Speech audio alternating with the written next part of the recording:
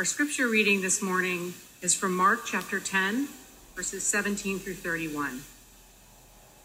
As he was setting out on a journey, a man ran up and knelt before him and asked him, "Good teacher, what must I do to inherit eternal life?" Jesus said to him, "Why do you call me good? No one is good but God alone. You know the commandments. You shall not murder. You shall not commit adultery. You shall not steal. You shall not bear false witness. You shall not defraud. Honor your mother and father." He said to him, "Teacher, I have kept all these since my youth."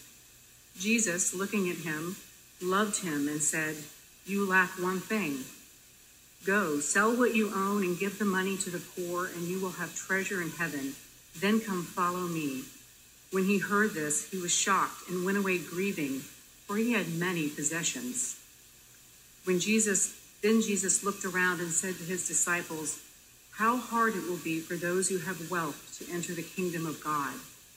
And the disciples were perplexed at these words. But Jesus said to them again, "Children, how hard it is to enter the kingdom of God.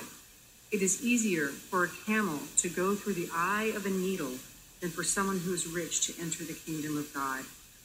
They were greatly astounded and said to one another, "Then who can be saved?" Jesus looked at them and said, "For mortals it is impossible, but not for God. For God all things are possible." Peter began to say to him, "Look, we have left everything and followed you." Jesus said, "Truly I tell you, there was no one who has left house or brothers or sisters or mother or father or children or fields for my sake and for the sake of the good news, who will not receive 100-fold now in this age, houses, brothers and sisters, mothers and children, and fields with persecutions, and in the age to come, eternal life. But many who are first will be last, and the last will be first." These are our sacred stories. Then Jesus looked around and said to his disciples, "How hard it will be for those who have wealth to enter the kingdom of God." And the disciples were perplexed at these words, but Jesus said to them again, "Children, how hard it is to enter the kingdom of God. It's easier for a camel to go through the eye of a needle than for someone who is rich to enter the kingdom of God." There are those who seek to make this camel thing more palatable. They talk about how the Greek words for camel and rope, while spelled differently, are pronounced the same way. So surely this is a typo in all three synoptic gospels. Now, I love a good Greek word study, and ropes don't fit through the eye of a needle either. In addition to the rope theory, there are some who reference a gate that was called the eye of the needle. Apparently, a camel could go through this gate if you removed its baggage and greased it up real good. Interesting. The theory is perhaps as old as the 9th century, and if you're keeping track, that's not old enough. There is no widely accepted evidence for the existence of any such gate. So even if camels should be rope, and even if there was a small gate called the eye of the needle, the disciples clearly don't know about this gate, and they're not convinced by the rope idea either. They were greatly astounded when they heard this and said to one another, "Then who can be saved?" And Jesus looked at them and said, "For mortals it is impossible, but not for God. For God, all things are possible." It seems to me that the only way a camel is getting through the eye of a needle is a radical dismantling of the camel. I mean extreme reorganization. This would be a serious undertaking, and everyone would be involved whether they wanted to be or not. On our own, it is not possible. Through the domination systems of the world, it is not possible. community with each other and with divine love. Community makes the impossible a reality. Dismantling systems of injustice makes the impossible a reality. Radical sharing makes what we cannot do alone into reality. I love NPR. This is not news to you. I listen to whatever show is on in my car, or I listen to my favorites on podcasts. I love NPR, except during the fundraising campaigns. You know, if you're listening to this, if you rely on us for your news and information, you really should give your money. Consider what you pay monthly for other services you use. Now, how much more is this worth to you? You get, so you need to give. For this hour on NPR, your donation will get you this t-shirt, this mug, this tote bag. You give, so you need to get. But what if it were different? What if we gave out of passion and compassion without any strings attached? What if instead of tit for tat, we focused on communal sharing, on working together? A community where everyone contributes what they can in time and money and talents and ideas. No scale to balance. Giving and getting with love as the focus. As I mentioned, the story of the rich young ruler is in all three of the Synoptic Gospels. He's a ruler in Matthew, and he's young in Luke, and he's rich in all three. And all three times this story is told, it is situated just after children are brought to Jesus.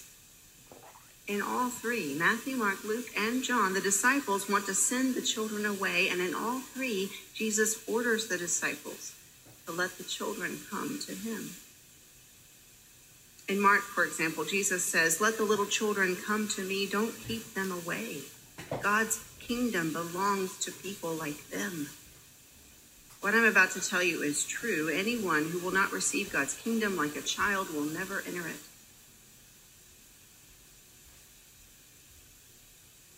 We've been reading through Mark in worship in these days, and I feel like I've said it every week for a month, and Jesus must have felt like he said it every day for 3 years. The kingdom of God turns the prevailing culture on its head. The last shall be first. The kingdom belongs to those who are like little children. The poor are blessed. And they just didn't get it. And so he just kept saying it and tried again and again and again. And here's another opportunity when this rich man comes to Jesus. And as most English translations have it, asks, "Good teacher, what must I do to inherit eternal life?" This question is boiled down to, what do I need to give so that I can get? Eternal life suggests to modern readers that this man is asking about going to heaven, but the Greek words are zoe, life, and aeon, the age, as in the age to come. It seems to me that this man is asking about the zoe aeon, life in the age to come. He's asking about the coming kingdom of God on earth. And Jesus doesn't ask the man what he believes, doesn't ask him to pray a prayer. Jesus asks the man about his loyalty. Jesus asks the man about what he does. You know the commandments. You shall not murder, you shall not commit adultery, you shall not steal, you shall not bear false witness, you shall not defraud, honor your father and your mother. The man does know them, and he claims he's kept all these his whole life. Jesus doesn't challenge the claim. Instead, Jesus looks at the man and loves him. Jesus, looking at him, loved him and said, "You lack one thing. Go and sell what you own and give the money to the poor, and you will have treasure in heaven. And then come and follow me." In the first century, the wealthy were all part of the ruling elite, part of what part of what biblical scholars like Walter Wink and Marcus Ford and Walter Brueggemann called the domination system, the richest 1% of the population. If, like the rich young ruler, you had many possessions, you were deeply immersed in this system and you benefited from it. It made you even richer. Wealth was held and passed down in families. There was virtually no upward mobility in the first century world. There were no rags to riches stories. For one thing, there was no middle class. Wealthy men, mostly rulers, were a tiny percentage at the top. Then peasant farmers and artisans were way down the scale. And below them, at the very bottom, were the truly poor, who lacked land and no marketable skill. This class was full of widows and orphans. And it wasn't just about the money. The prevailing idea was that if you had wealth, you had God's blessing. But this is not the kingdom that Jesus describes. Jesus again and again tells us that we're turning the world upside down. Blessed are the poor, he shouts. Blessed are those who mourn. Blessed are those who are persecuted. Blessed are the hungry. Blessed are the peacemakers. Whoever wants to be first must be last and servant of all. Then he took a little child and put it among them, and taking it in his arms, he said to them, whoever welcomes one such child in my name welcomes me. And whoever welcomes me welcomes not me, but the one who sent me.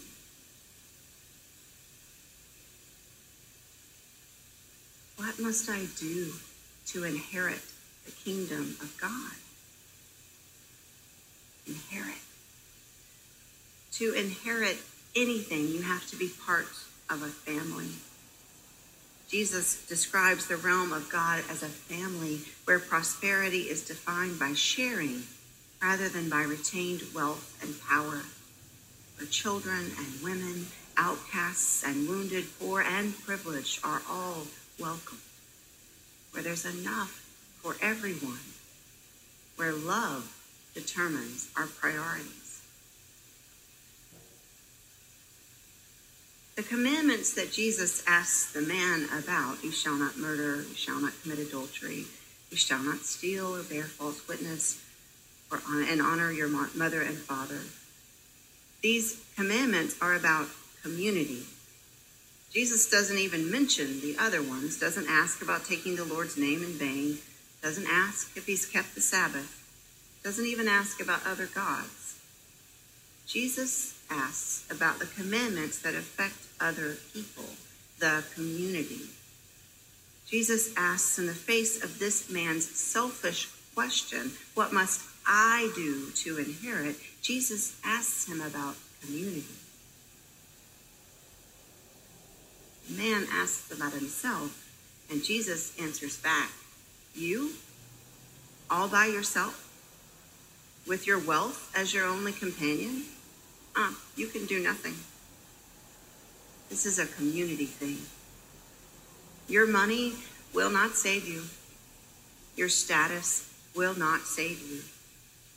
Your participation in the domination systems will not save you. Salvation is about creating God's kingdom of justice right here and right now. It's about flipping everything on its head. And it's only possible through community, only possible with divine love, only possible when sharing is more important than amassing wealth. In the covenant, we're seeking to live into this radical reordering. Instead of hoarding our wealth, instead of focusing only on ourselves, we're sharing what we have, our resources, our time, our talents. We're making this community possible. Every dime needed to make our community work, to turn on the lights, to pay our employees to send children to camp, to live stream and Zoom, to help to fund our mission partners. Every dime comes from us.